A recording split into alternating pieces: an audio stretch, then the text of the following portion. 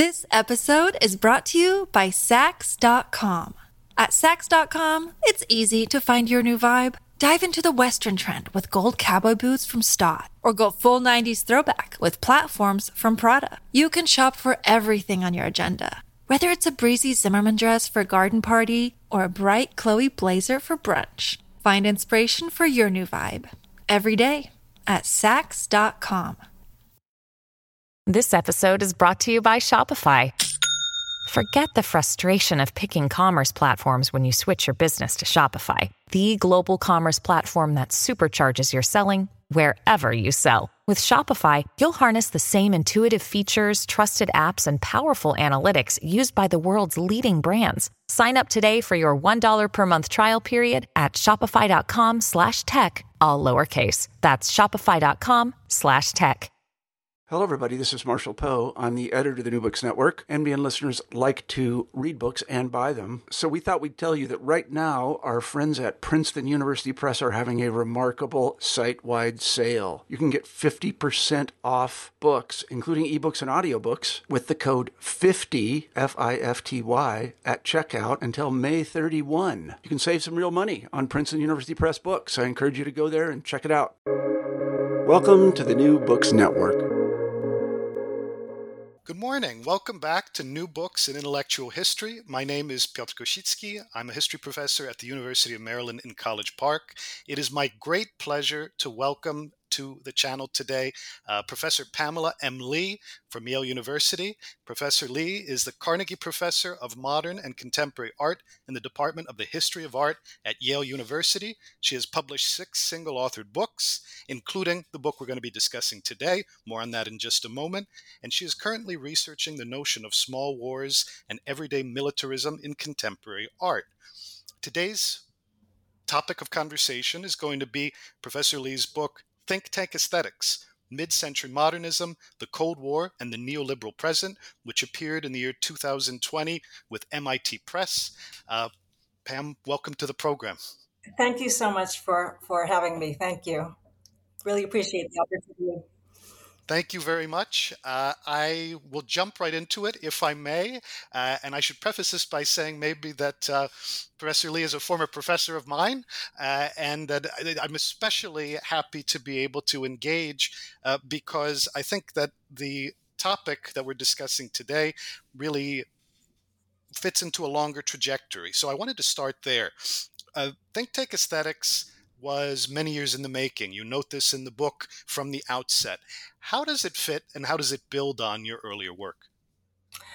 It builds on and it fits into my earlier work, my intellectual trajectory in many, many ways. I think for those who have read books of mine, such as Chronophobia on Time and the Art of the 1960s, or Forgetting the Art World on Globalization, Contemporary Art, or another book called New Games, Postmodernism and Contemporary Art, that think tank aesthetics is a kind of coda to all of these books, in the ways that I generally consider my work as an engagement with the politics of space, time, and system in the art of the last century or so, mid-century modernism to the present. So space, time, and system, they're obviously enormous, baggy categories. But for my purposes, it's specifically the relationship between art and technology and politics that enables the kind of historical and historiographic constellations that I mean to surface in my work. And think tank aesthetics, and I should say the subtitle, Mid-Century Modernism, the Cold War, and the Neoliberal Present, is in some ways a kind of expansion and continuation of the book called Chronophobia on Time and the Art of the 1960s. In that book, I was very interested in thinking through a kind of trope within 1960s art practice that I felt was had not really been identified or discussed at any length, and that was the notion of temporality. Um, and what that book claimed ultimately was that to speak about temporality at that moment was to speak about technology, and to think about the various ways in which politics and ideology kind of brought together, I suppose, these concerns. So this kind of goes even further, think tank aesthetics does, in locating such general interests within these new or newish post-war institutions called think tanks. Thanks very much. I am going to probe a little bit the Stanford University origins of the book that you describe a little bit in the introduction. And again, as a disclosure, so we met in Paris for the first time, but Stanford connects us. And I instantly knew what you meant. I thought about the two cultures and C.P. Snow. I wonder, obviously, STEM is a more or less universal concern, I would say, for certainly humanities scholars, but across fields in the United States. I'm curious why you think of the core concerns that animated think tanks aesthetics as being in some ways uniquely, maybe not driven, but at least inspired by Stanford. Yes, that's a great question, and I guess that one falls back on the cliche about research as a kind of quote unquote digging where one stands, which is a metaphor that I'm not especially happy about. But I think that there is something to say about one's everyday experience. Mine being a teacher on the Stanford University campus, and trying, as contemporary critics and historians often do, to think about the kind of givenness of the contemporary moment and its presumed transparency, our relationship to just the way things are, so to speak. So, why this is a Stanford book? I mean, there are many ways in which I think it's a Stanford book. The first is anecdotal, but not insignificant. And that is that in the introduction, or at least I think it's the introduction to the book. I speak to the fact that the former building that housed the history of art department at Stanford was really a stone's throw away from the Hoover Institute on War, Revolution, and Peace. And it was so close that you could look out the window of your office or the seminar room and see these various Hoover fellows kind of going back and forth. And I always wondered, I knew something about the Hoover Institute, but not a great deal. I just wondered the extent to which Stanford's claims that Hoover was an independent organization, how much that was actually true. So there's that. But there are also more, there are also more immediate associations. I remember talking to the art historian Angela Miller, who's an Americanist, and her father was a professor at Stanford. And she told me that when she was young and growing up on the campus, she used to go to the art history library, and there was this strange looking man who was always seated at the table with a big stack of books. And she later learned that it was no other than Alexander Solzhenitsyn, which I thought was rather incredible, actually. What would this towering figure be doing within an art history library? Is it just a matter of proximity, say, to the Hoover itself? Then finally, I came to understand over the course of many years that whenever, or not whenever, but sometimes visiting artists at Stanford would find the Hoover to be an extraordinary place, an extraordinary archive. So if you were at all interested in the histories of modernism and totalitarianism or fascism, if art and politics was something that you took seriously, what an incredible resource to have the Hoover right next door. So that's one way in which we could talk about this being a Stanford book. But as you point out in your allusion to the STEM fields, that's maybe the more meta intellectual direction or directive in which I wanted to think about these relations. Yeah. Yeah, I mean, this is so obviously colored by my own undergraduate experience, where I remember the book that we were all mailed before coming to the freshman dorm for the first time was C.P. Snow's Two Cultures. So in Was that it sense, really? the entirety of my conversation throughout my undergraduate career at Stanford was predetermined on that score, in some I sense. had no idea. That is that is something. And it's funny because, of course, for those unfamiliar with the Stanford universe, one of the great cliches of campus life is that there are people called techies on the one hand and fuzzies on the other. Fuzzies, of course, representing the humanities. And my 20 plus years at Stanford, over the course of those 20 plus years, one could see very clearly the ways in which the culture of STEM was beginning to preoccupy. I mean, not preoccupy, but really assume just an absolutely pivotal organizational role for undergraduates, graduate students, and certainly faculty there. So let's bridge these two worlds. I like the idea of talking both about Hoover, which I'm also, with which I'm quite familiar in my own research trajectory. I've spent a lot of time in the Hoover archives, like you have, but also this question of STEM.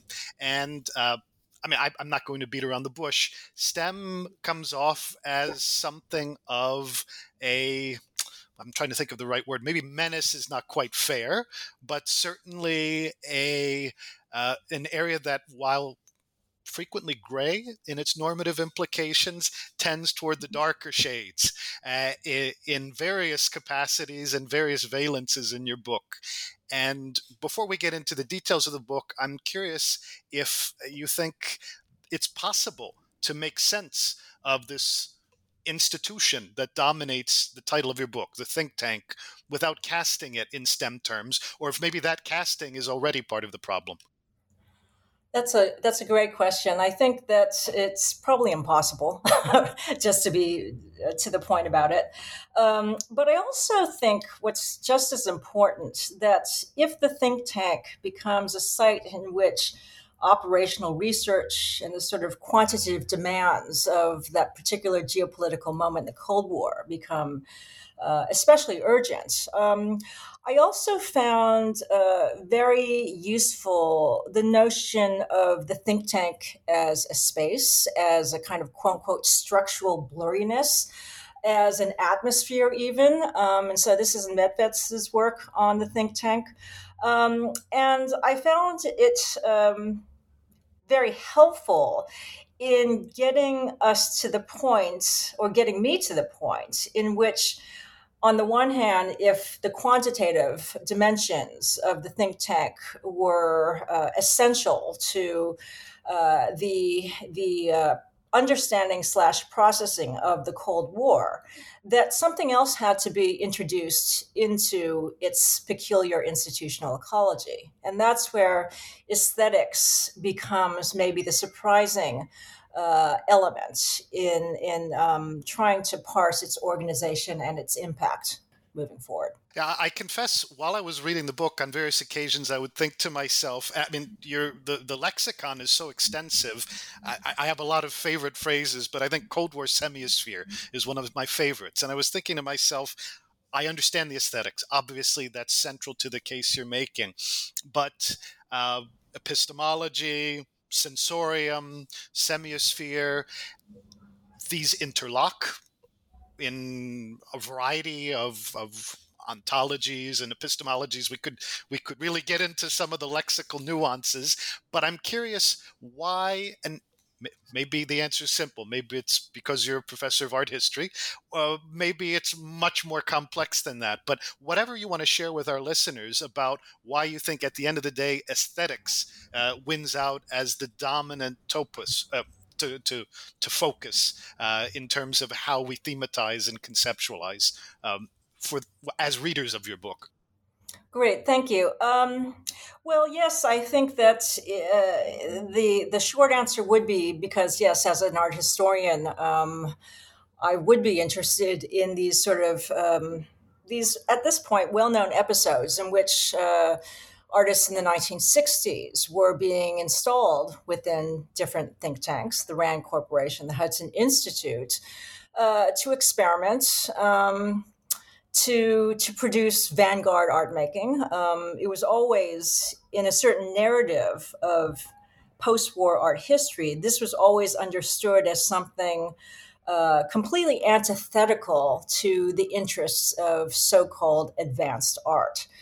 But in fact, the story is much more complicated, and it does have to do with the ways in which both creativity and the rubrics of innovation along with it are leveraged both within the think tank and managerial culture at the same time, to provide a kind of impetus for the thinkers who are already in residence or the business people who are already in residence. So, what does it mean that corporate culture at this moment is borrowing the language of art and creativity and innovation and looking to the figure of the artist as a kind of forward-thinking avatar, a kind of experimentalist.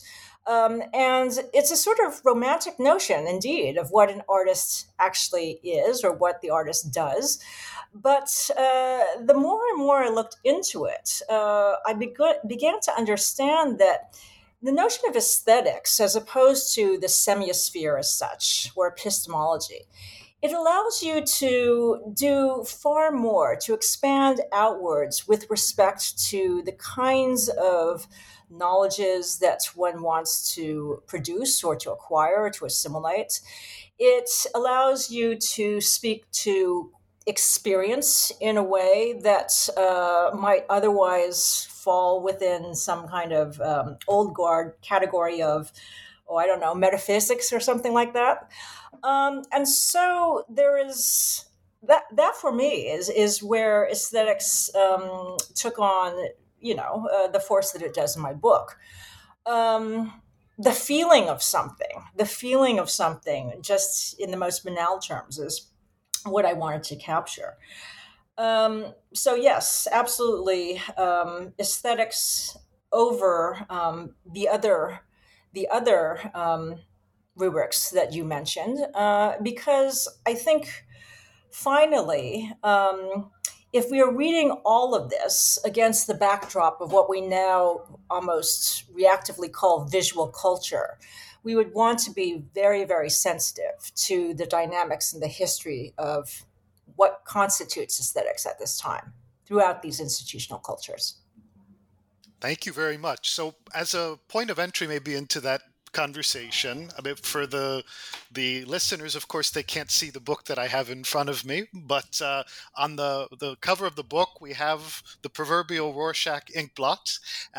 And if I may, obviously, this is maybe a bit of a cliche on some level, and I think that's partly your point in your formulation of pattern recognition in the second chapter. But if you could maybe talk for a minute about what types of points of entry aesthetically can help to facilitate grappling with the story or the emergence of think tank aesthetics. Rorschach, Pollock, there are a lot that come up in the book, but are there a couple that you think are particularly indicative or illustrative to someone who's just getting their feet wet in the subject? Well, we start with the Rorschach because it is emblematic of so much of this kind of thinking that one associates with the think tank, but other, kind of cognate academic institutions, I suppose. So I could provide a sketch of what that chapter is doing. The chapter is called Pattern Recognition, circa 1947. And it takes as its sort of point of departure the ways in which the work of an artist, perhaps the artist associated with the avant-garde at this moment, Jackson Pollock, how his so-called drip paintings were reduced within the popular press to being little more than like a quote-unquote Rorschach ink blot. And the durability of the cliche I found fascinating because once one begins to scratch the surface of what the Rorschach represented at mid-century, one begins to see this rather fascinating constellation between a whole range of social scientists at mid-century abstract art that would touch upon even the abstract expressionists in terms of what these anthropologists and social scientists were hoping to do. And so there, then, I bring into the conversation perhaps the most famous anthropologist, at least American anthropologist of the 20th century, Margaret Mead, as well as her former her teacher, well, not her teacher quite, but rather her intellectual collaborator, Ruth Benedict, and the work that they did for the RAND Corporation, a book on Soviet behaviors during the Cold War. And what surprised me was how seriously Mead and company were taking the Rorschach test and various other kinds of so-called projective tests as a way to gauge national character and personality. So part of the story here involves how the interpretation of Pollock's work at mid-century is in this kind of extraordinary dialogue with how social scientists and anthropologists were themselves using these projective tests to gauge the authoritarian personality, say, in Adorno's terms, or national characteristics during the Cold War. So I put a lot of pressure on both Pollock and the Rorschach test as showing the kind of, if not congruence, at least the continuity between how the reception, the interpretation of these works of visual culture from very different, obviously, registers. How they were actually in far closer contact than the ways in which art historians typically want to throw off the notion of the Rorschach test as somehow interesting or important in understanding Pollock's project. Thank you. Yeah, I think that the pattern recognition conversation also. In my own work, I wear different hats, and as an intellectual historian, I would be tempted to ask very different questions, and I will ask you a few of them. Than as a Cold War era international historian, because of course Kennan was going through my mind, partly because of the lexicon, but also because he was literally entangled with this process that you're describing, and the sources of Soviet conduct has some basic epistemic and I think aesthetic also isomorphisms with what you were just describing from the anthropology engaged by Rand. I wanted to maybe this is going to sound like a tangent, but I think it's actually quite important. I see your book as speaking to a lot of different audiences, and one conversation in particular among international historians ongoing right now is how to decolonize the field. And it strikes me that breaking down some of these presets in pattern recognition that you identify is a marvelous tool, heuristically, for pursuing that type of end. I don't know if that's something that you had in mind. Kennan has gotten a lot of attention in scholarship in recent years, but also current events in the international order often provoke this conversation of how do we simply move beyond repeating the notion of being, in your phrase, Cold War legatees, or maybe still trapped in the same patterns. Yes, well, I think that, and certainly what you're saying about scholars, intellectual historians, international historians of this period in the 20th century, what you're saying about the imperative to decolonize these various fields, it certainly holds true for the history of art. I think the history of art ranks right up there in terms of the requirements of just this project. And anthropology, to be sure, would be the discipline historically that is perhaps the most open to such critique. Maybe not the most, but certainly that too, has its own deeply, deeply pernicious history. So on the one hand, I think that discussions of anthropologists in this chapter, such as Franz Boas, are pointing to a kind of opening onto a notion of liberal subjecthood at this moment that might mitigate, if only slightly and with great qualification, the sort of colonizing inheritance of anthropology. But I think that towards the end of the chapter, when I talk about the work that Mead was doing, um, both both in the United States, Mead's colleagues working in Chinatown, for instance, or Mead working in the South Pacific, what would the projective test and the notion of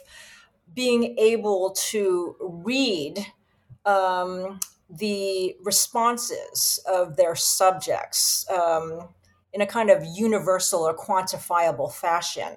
That is, of course, extraordinarily problematic, extraordinarily so. And it may well be the case that the kind of skepticism that the projective test assumed for many anthropologists, cultural anthropologists at this moment, was directed, if not specifically to that critique, at least concerned about what was obviously quite subjective in the ways that these visual materials were somehow received. Yeah. Thanks very much. So, if I zoom out a little bit for a moment, I realize you mentioned Rand. Rand is, of course, in some ways the starting point of the substantive chapters of the book. So I do want to circle back to it for a minute. I was thinking to myself, this may be too much my over reliance on certain trades of contingency and reliance on thinking about, okay, what's the real origin point, seeking genealogies. And I know that's not necessarily what you wanted to do, but I when I put the book down, I still felt like you discussed Cato, you discussed Hoover, but at the end of the day, Rand was really central uh, to the historical genealogy of the aesthetics that you're describing. And in some sense, I guess the question that I would pose is how how generalizable do you feel the various aspects of the picture you paint here are beyond, let's say, the example of Rand, or maybe the influence of Rand? And I'm thinking here in particular of a word that you use a lot, which I found very important for organizing my thinking about your book, and I think can maybe show up in different valences of our conversation, and that is isomorphism. In other words, did Rand reproduce itself, or did Rand merge with an aesthetic that lent itself to isomorphisms? Yeah, that's such a great question, and it's a very difficult question because, and I say this to you as a scholar of Europe as well, that this is very clearly a U.S. centric book, and Rand becomes the sort of crystallization for a notion of a think tank, a notion of think tanks that's, as a reader will find in the introduction at the conclusion, still remains, I don't want to say baggy, but certainly a little bit amorphous, and maybe that's in some ways to the point of thinking about the aesthetic dimension here. Rand, on the other hand, I think as far as the scholarship around 1960s art making, or 1950s, or 1970s for that matter, it still maintains its sort of status as eminence grise within think tech histories. Given that it was maybe one of the most famous, or certainly the most well documented within mainstream media. So at some point, I talk about an article that appeared in Life magazine in the 1950s. Think about Life magazine, a magazine that is, it's just beyond popular. This readership is absolutely extraordinary. And how odd is it then that there's this pictorial that features the likes of Daniel Ellsberg and Albert Wohlstetter kind of doing their thing in these strange new organizations called the think tank, called I found that remarkable, that there's a kind of branding, and this again might be its Americanist aspect. There's a kind of branding and visualization of what happens within a think tank that assigns to this strange new organization a kind of visual appearance that becomes continuous with the notion of a Cold War intellectual or, a defense strategist. So, in that, the personification of the defense intellectual, I do see Rand as paradigmatic. But you're absolutely right that the history goes well beyond that, and I leave it to colleagues and scholars working outside the United States to think about other constellations in the ways that these institutions emerge and cooperate. Thank you very much. And I think you anticipated probably something that was on my mind, like you said, as a historian of Europe, considering the geographies of think tank aesthetics. That would be, of course, a very different story to try to trace from very different origin points. Although I honestly don't think one could write an analogous book that doesn't start with the U.S. And to make clear for the listeners who haven't had the book in their hands yet, the book is substantially about other parts of the world too, whether Vienna or Germany or Chile. It is what my field we like to call a transnational and global story in its own right. But that being said, if I may circle back for a second to a phrase you used, defense intellectual, which of course is absolutely central in the book Think Tank Aesthetics. And early on in the book, I was grappling with the point that you make, Pam, about to go back to the conversation regarding two cultures, how STEM and the humanities intersect, or how aesthetics and scientific knowledge production intersect, that a think tank really cast or acted on a certain set of contingent historical assumptions coming out of World War II, and particularly the dropping or the development and then the dropping of atomic bombs, and how that morphed into Cold War strategy and operations research, the necessity of having centers that would combine social scientific, humanistic, and hard science research. So it is hard for me to see that as something that can be equally traceable from other parts of the world. That being said, I am curious if you feel like the questions of U.S. foreign policy, in some sense, really shape how modern defense intellectuals are. Because it seemed to me you were simultaneously making a contingent historical point, World War II, the origins of the Cold War on the US side, and a much larger point about cultural castings of modernity and how to think about defense intellectuals as a kind of new embodiment of the modern. I just wanted to encourage you to talk a little bit about the intersection there. I'm not sure I can. It's a fabulous and fabulously important question. I mean, I think that the closest I get to it is in my short discussion of Kennan, after all. But the fact that the think tank is that structural blurriness, that kind of space in which you can find,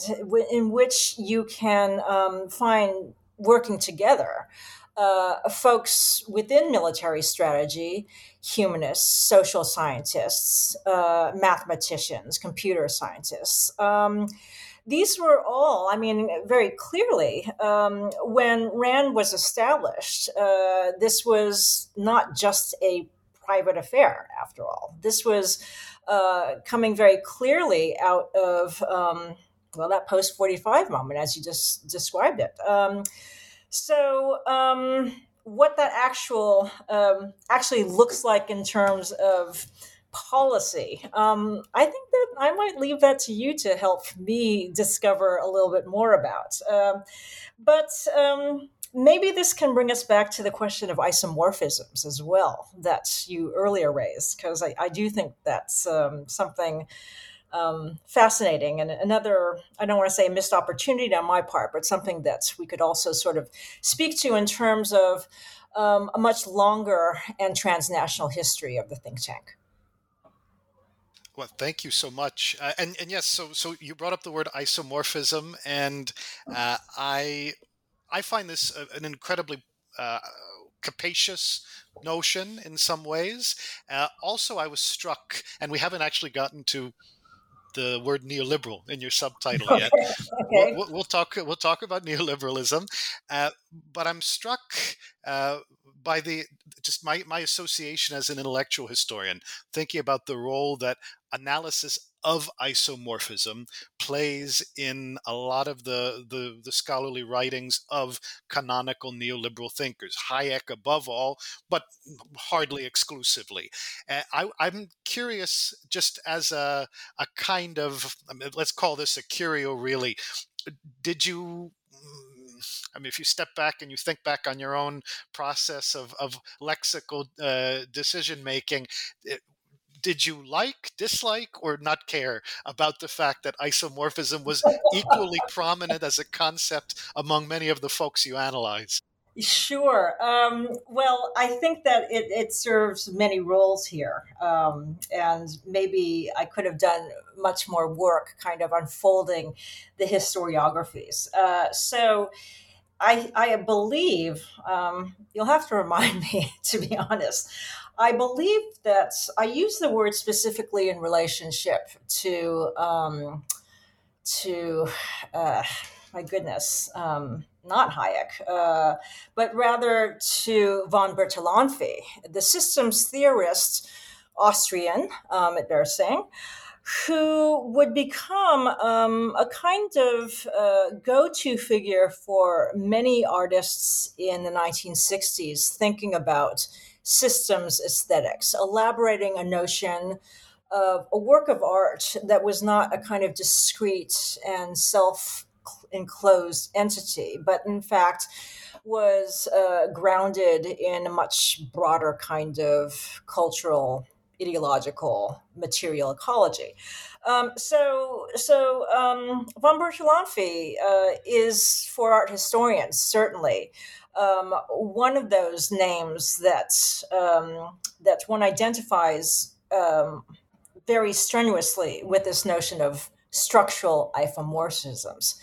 If I was going to do deeper work on that, though, it wouldn't take us very far from the readings that I produced in Chapter 1 and Chapter 3, where I talk about the unity of science movement, the Vienna Circle, logical positivism, and then in Chapter 3, Hayek's own relationship to that earlier 20th century history, where the notion of isomorphism is central, really, to some of his earlier thinking. And so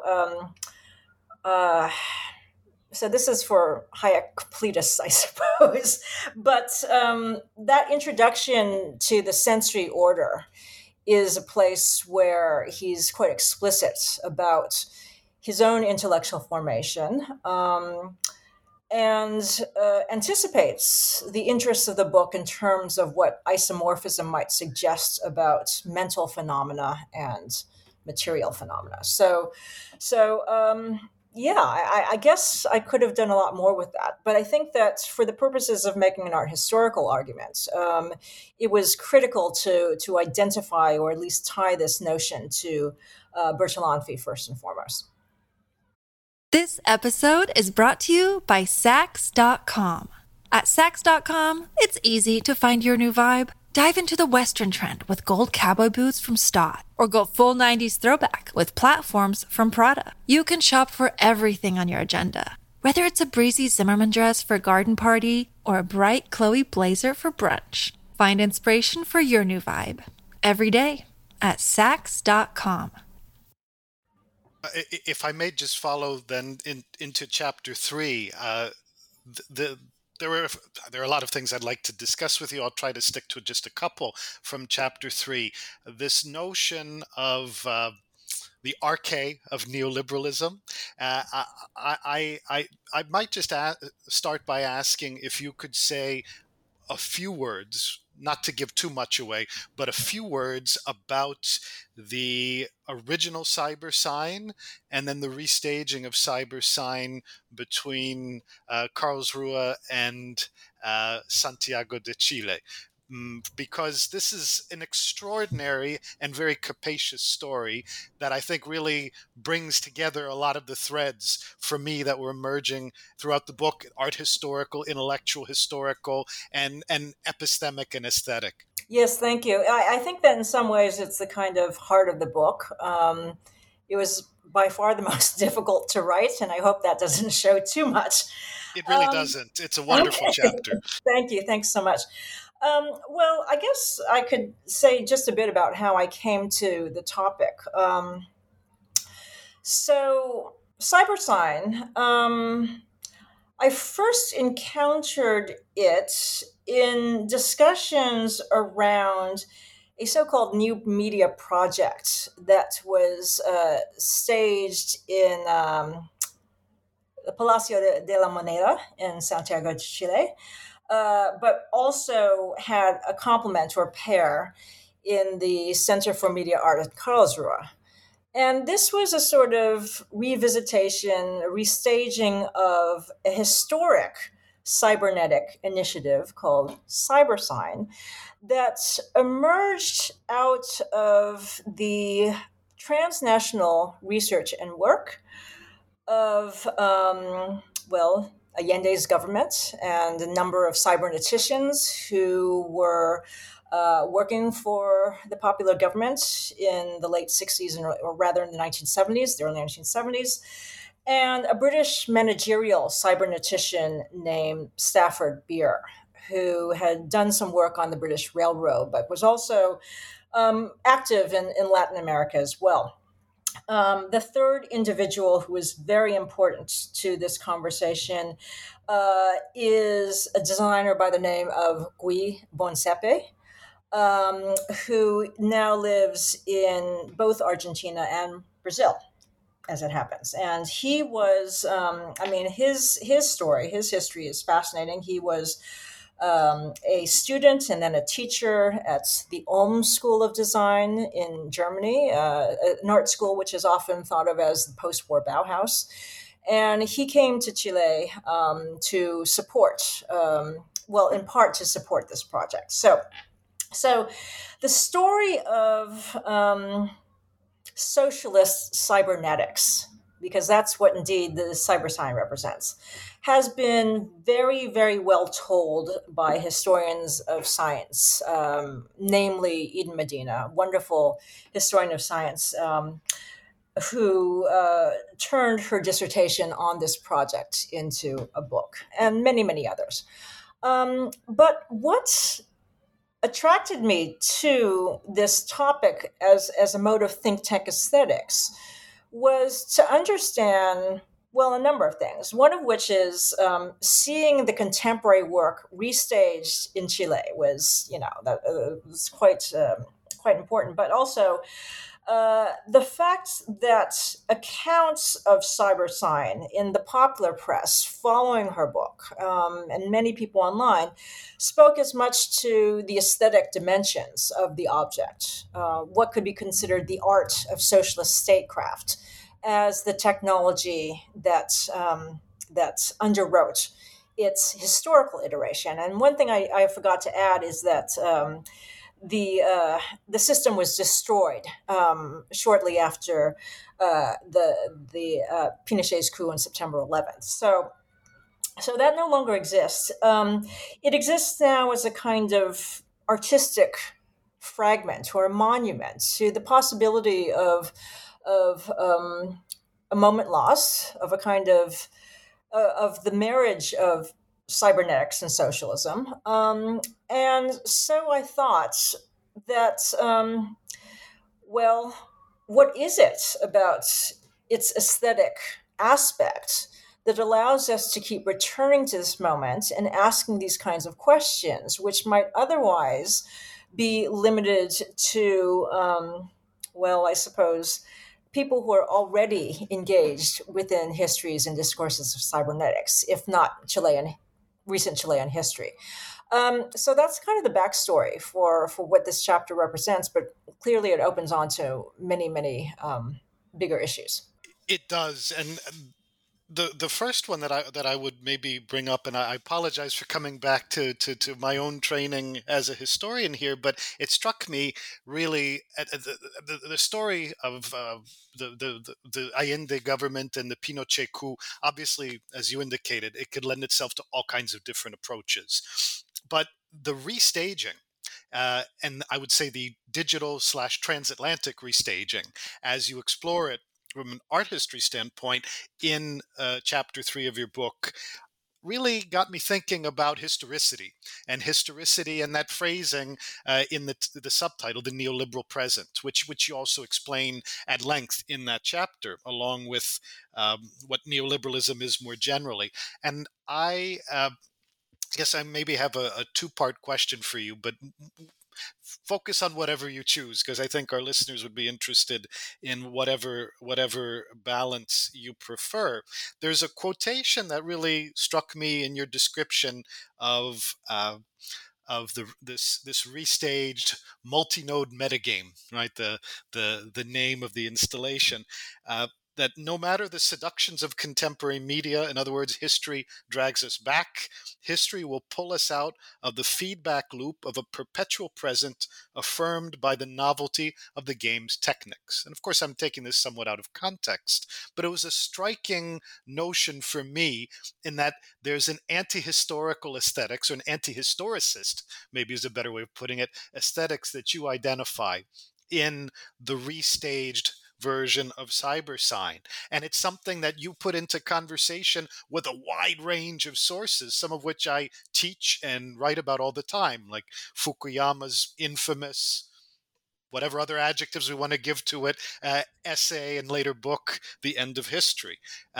From your standpoint, this type of restaging, does it give the lie to a certain notion of the historicity of cybersign and of think tank aesthetics more generally? Or does it show maybe a different kind of direction that you can't find in the earlier examples and cases that you trace elsewhere in the book? Yeah, thank you. I really appreciate this question. I think that, in fact, the logic of recursion, which is central to the contemporary restaging, but was only inchoate with the original cybersign, is critical to how the artists or want to think about this recent history in the present. So I don't see it as an evacuation of history. I see it as putting history on repeat to understand that what we think of as the quote unquote contemporary neoliberal moment, that in fact this is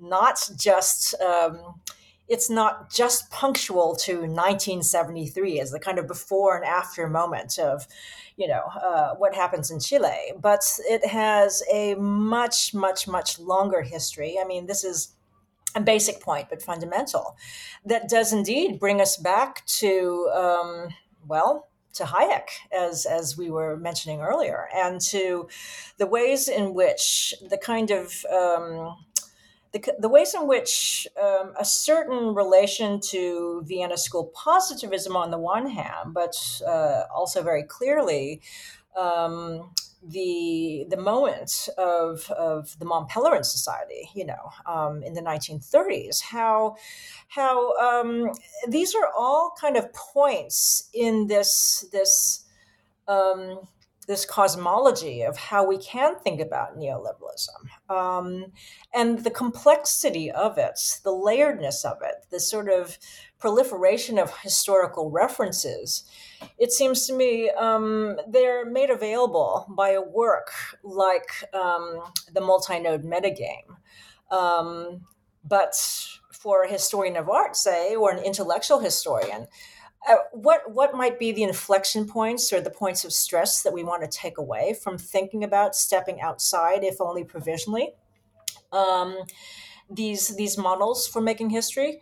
So that's partially what I wanted to do in the chapter. And the chapter, for readers who have not encountered the book, it's organized around a series of so-called artifacts that do kind of skip back and forth across the 20th century, as if to pose these points on a network in a relationship of in a kind of perspectival relationship, I guess.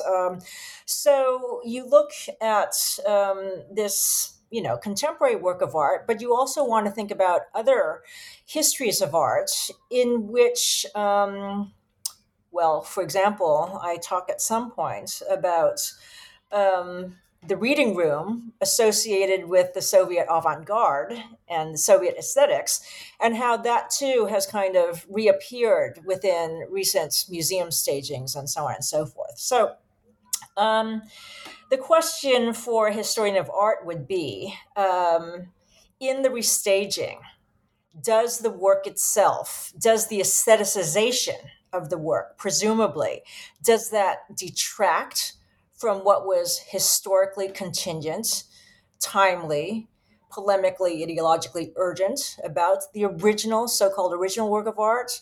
Or does it rather provide us with an opportunity to return to those moments and think about the possibilities of what might have been? And I guess I'm falling on the second option with this chapter. What might have been? I was going Yes. to say, for a story that in some ways is very dark, of course, the 1973 Arcade story, the consequences or the implication that you draw out are actually more optimistic. I find it to be maybe actually one of the most optimistic portions of the book.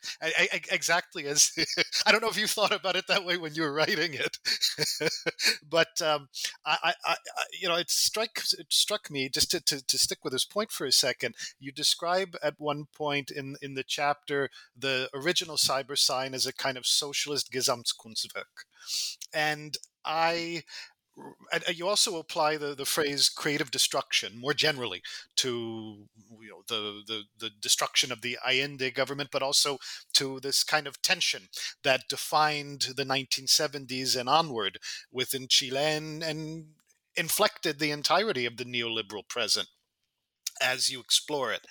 I am struck particularly on this point you just raised, Pam, about what the restaging means in terms of a new opportunity. Uh, is it made possible? In some sense, it has to have been by that creative destruction.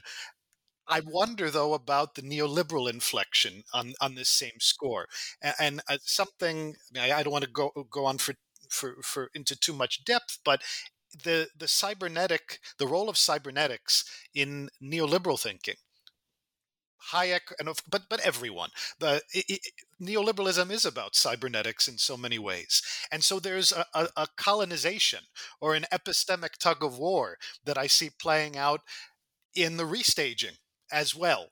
And I'm just curious if that's something you had in mind when you meant that you do see an opportunity for a new take, or you didn't use the word rebirth, but it's what I was thinking when you were talking a Yes, moment well, ago. I don't know if I'd use the word rebirth, which does sound optimistic, frankly. But yes, I think that the tug of war, the ideological kind of war about the purpose, the role of cybernetics, the fact that an Allende could see within it the ways of managing a new socialist government. You have that. You have Hayek on the other side. And then, of course, what happens after the coup and the installation of, well, you can only think, you don't have to think, and the chapter goes into this, but just the sort of relationship between many of these scholars associated with think tanks within Chile post 1973. And there it would seem very clearly that that that the neoliberal domain won out. I would not argue otherwise.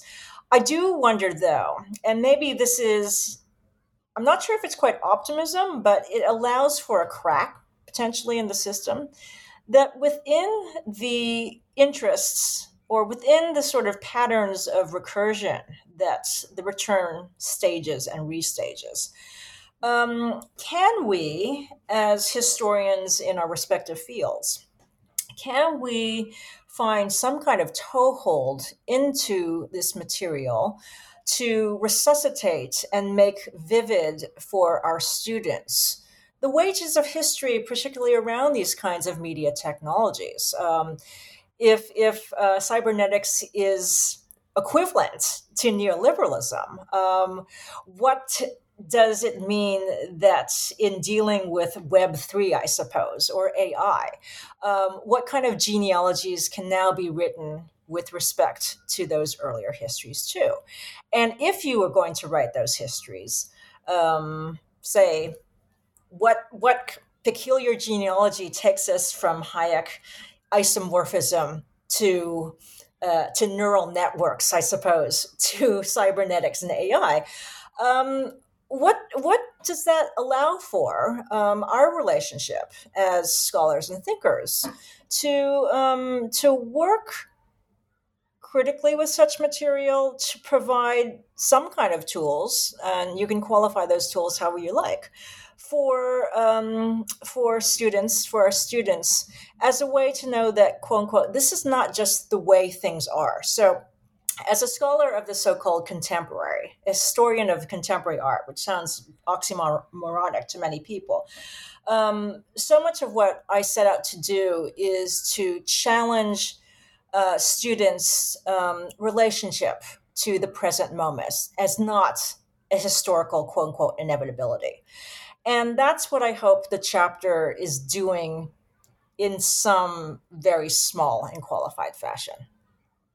Well, I think you very powerfully set out an agenda for scholars to continue working exactly in this set of topics, and I do hear the optimism. Well, I thank do. you. Thank you. But if I may just sort of a nuts and bolts type follow up, because of course you use a wide range of source material in this book. It's incredibly sourced in a way that I think it's the sourcing is part of what should draw scholars from over a dozen different fields to this book potentially.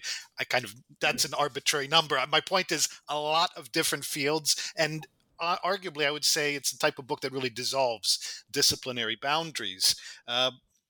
What kind of source work, or what actually, let me phrase this a little bit differently. Based on your own experience, exploring all kinds of different media and different kinds of archives, some sitting in the archival reading room at Hoover, or in other cases, visiting other think tanks or museums or installations elsewhere, uh, where should a graduate student or a postdoc, a junior scholar, where could such a scholar productively start? I don't mean specific sources, but it might seem kind of daunting, I think, the initial Well, it was starting daunting. position. Right. I'm sorry. Well, there's a reason why the book took me as long as it did to write, because I did have to canvass very, very widely and in fora that I am perhaps professionally and intellectually not really in the greatest position to assess. So a lot of self-study went on.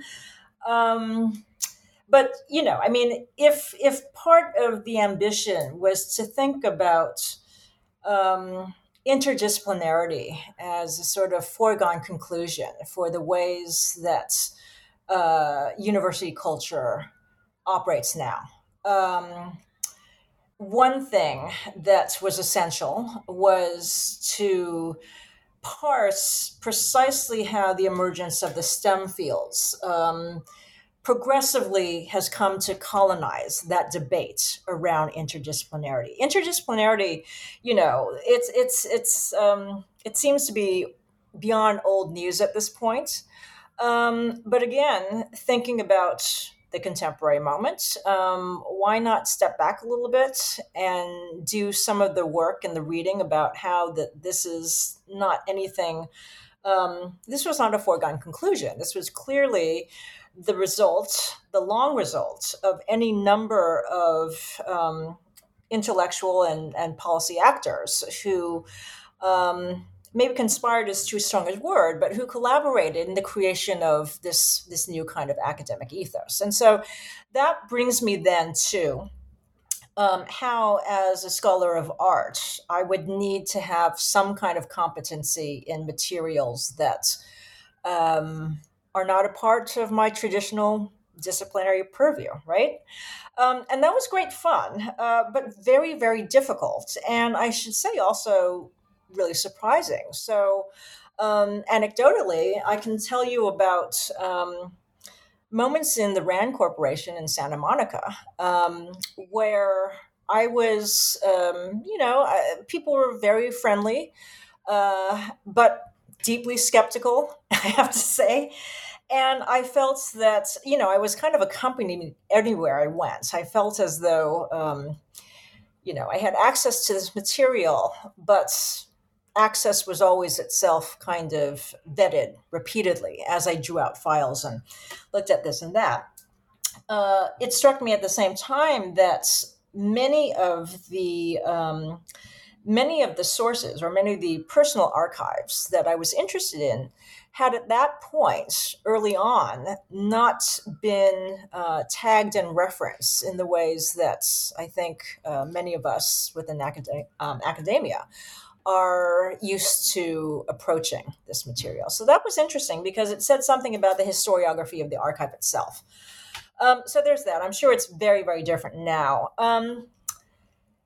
As far as graduate students coming to this material and finding a way to, I don't know, accommodate the range and the breadth of it. There is a reason why this is, my third or fourth book. It took a lot to identify and then to finally travel to the places that I felt would make most sense for the argument, or that's confirmed, my hypothesis around what it is that think tanks are doing. So the short response to your question finally is yes, maybe I need to do more work thinking about histories of science, but this was something that I found utterly essential in making the case around the role of Albert Wohlstetter and the art historian Meyer Shapiro. But the anthropology section, that's felt much closer to what I do as an art historian. And then finally, the third and the fourth chapter brought me closer to contemporary art, which is clearly a place of greater comfort for me. Thank you. We're coming close to the end of the conversation. I'm sorry to say that, as I'm really, really enjoying it. I know our listeners are as well. I hesitate whether or not to bring up Ukraine and Vladimir Putin. I think I have to in some sense, because I'll say this, and I know you mentioned earlier that you want to leave the policy analysis to others. That's not what I want you to do. But I'm curious, since your book came out in 2020, if you feel differently at all about any of your argument, and maybe you don't. I don't think you need to. But one thing that has struck me rereading your book in preparation for our conversation is something that I also hear from my graduate students a lot, who want to understand better both what's going on in Ukraine on the ground and the U.S. positionality and the positionality of U.S. knowledge production about Ukraine's place in the world, and that there's a certain insufficiency to both let's say maybe the more classically epistemic side and then the aesthetic side of the think tank aesthetics. So I haven't heard it from students in these words, but I'm starting to think that maybe there is a shelf life here, in that the being legatees of the Cold War hamstrings us in ways that can be added and productively also incorporated into a conversation you've started. I know that this is all still ongoing. Talk about contemporary, but if you have any thoughts, I know we'd love to hear them. Yes, thank you. I think that being a legatee of the Cold War means first and foremost recognizing that. And that's I don't mean to be that sounds rather I don't know. That's not the tone of that response is not what I intended. I think that your graduate students, of course, are abundantly aware of these histories. Undergraduates have a far less nuanced or developed appreciation of these terms. And it's true that our relationship, certainly within the popular media, to something called the quote unquote Cold War, is one in which folks still insist that 1989, 1990 rolled around, and here we are, the end of history, and freedom prevails. Very clearly, that is not the case. Very clearly. How interesting would it be then for us to step back and think about the return of all these sort of martial rhetorics around historical wars, to consider what might be happening in Russia or Ukraine? The Cold War is only just one of those, the soft Cold War. I think about the Civil War very clearly as something that serves as a kind of rhetorical placeholder for how many people want to approach the situation of where we are today. So obviously that would be US specific, but I think that the terms apply generally to what's happening in Ukraine. And so if we keep reaching back to this language of the Cold War, if I understand you correctly, then we are missing an opportunity to think more cogently about the here and now. I understand completely to be true. But on the other hand, there is something to be said about histories in particular around nuclear strategy that very much inform where we are today in Ukraine. So you probably read the opinion piece by Tim Snyder in the Times the other day about why the notion of the nuclear threat, what does that notion perform within Russia's particular propaganda about its presence in Ukraine. So those are the things that I would imagine we do still need to be very, very concerned about, even as your larger point is certainly well taken about the timeliness of the book. Thank you very much. It's going to be my last question now. I'm sure our listeners would love to know a little bit more about what you're currently writing. Thank you. So it's I continue on the topics of war. I'm thinking about notions of what I call everyday militarism in the present.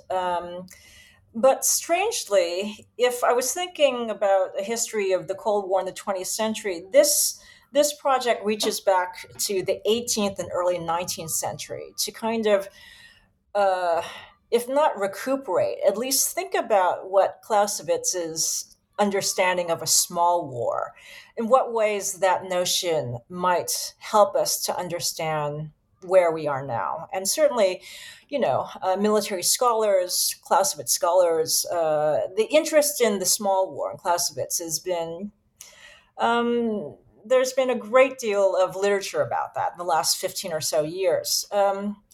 What does it look like when we think about everyday life, so-called, as a small war?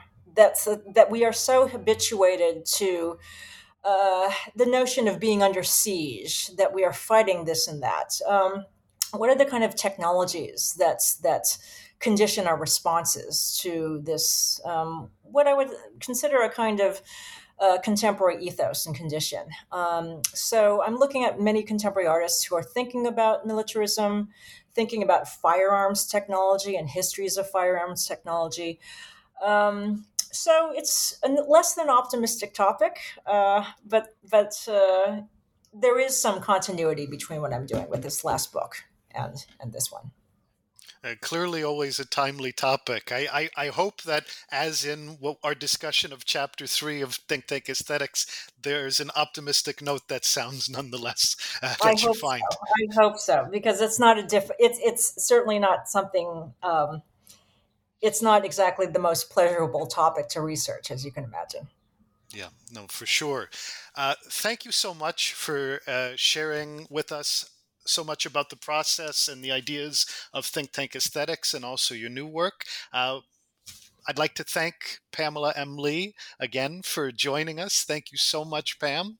Uh, I would like to remind everyone in the audience that the book we were discussing was released in 2020 by MIT Press. The title is Think Tank Aesthetics, Mid-Century Modernism, the Cold War, and the Neoliberal Present. Thank you again. It's been a real pleasure. Thank you so much for having me. Thanks very much, and wishing everyone a good day. Thank you for listening.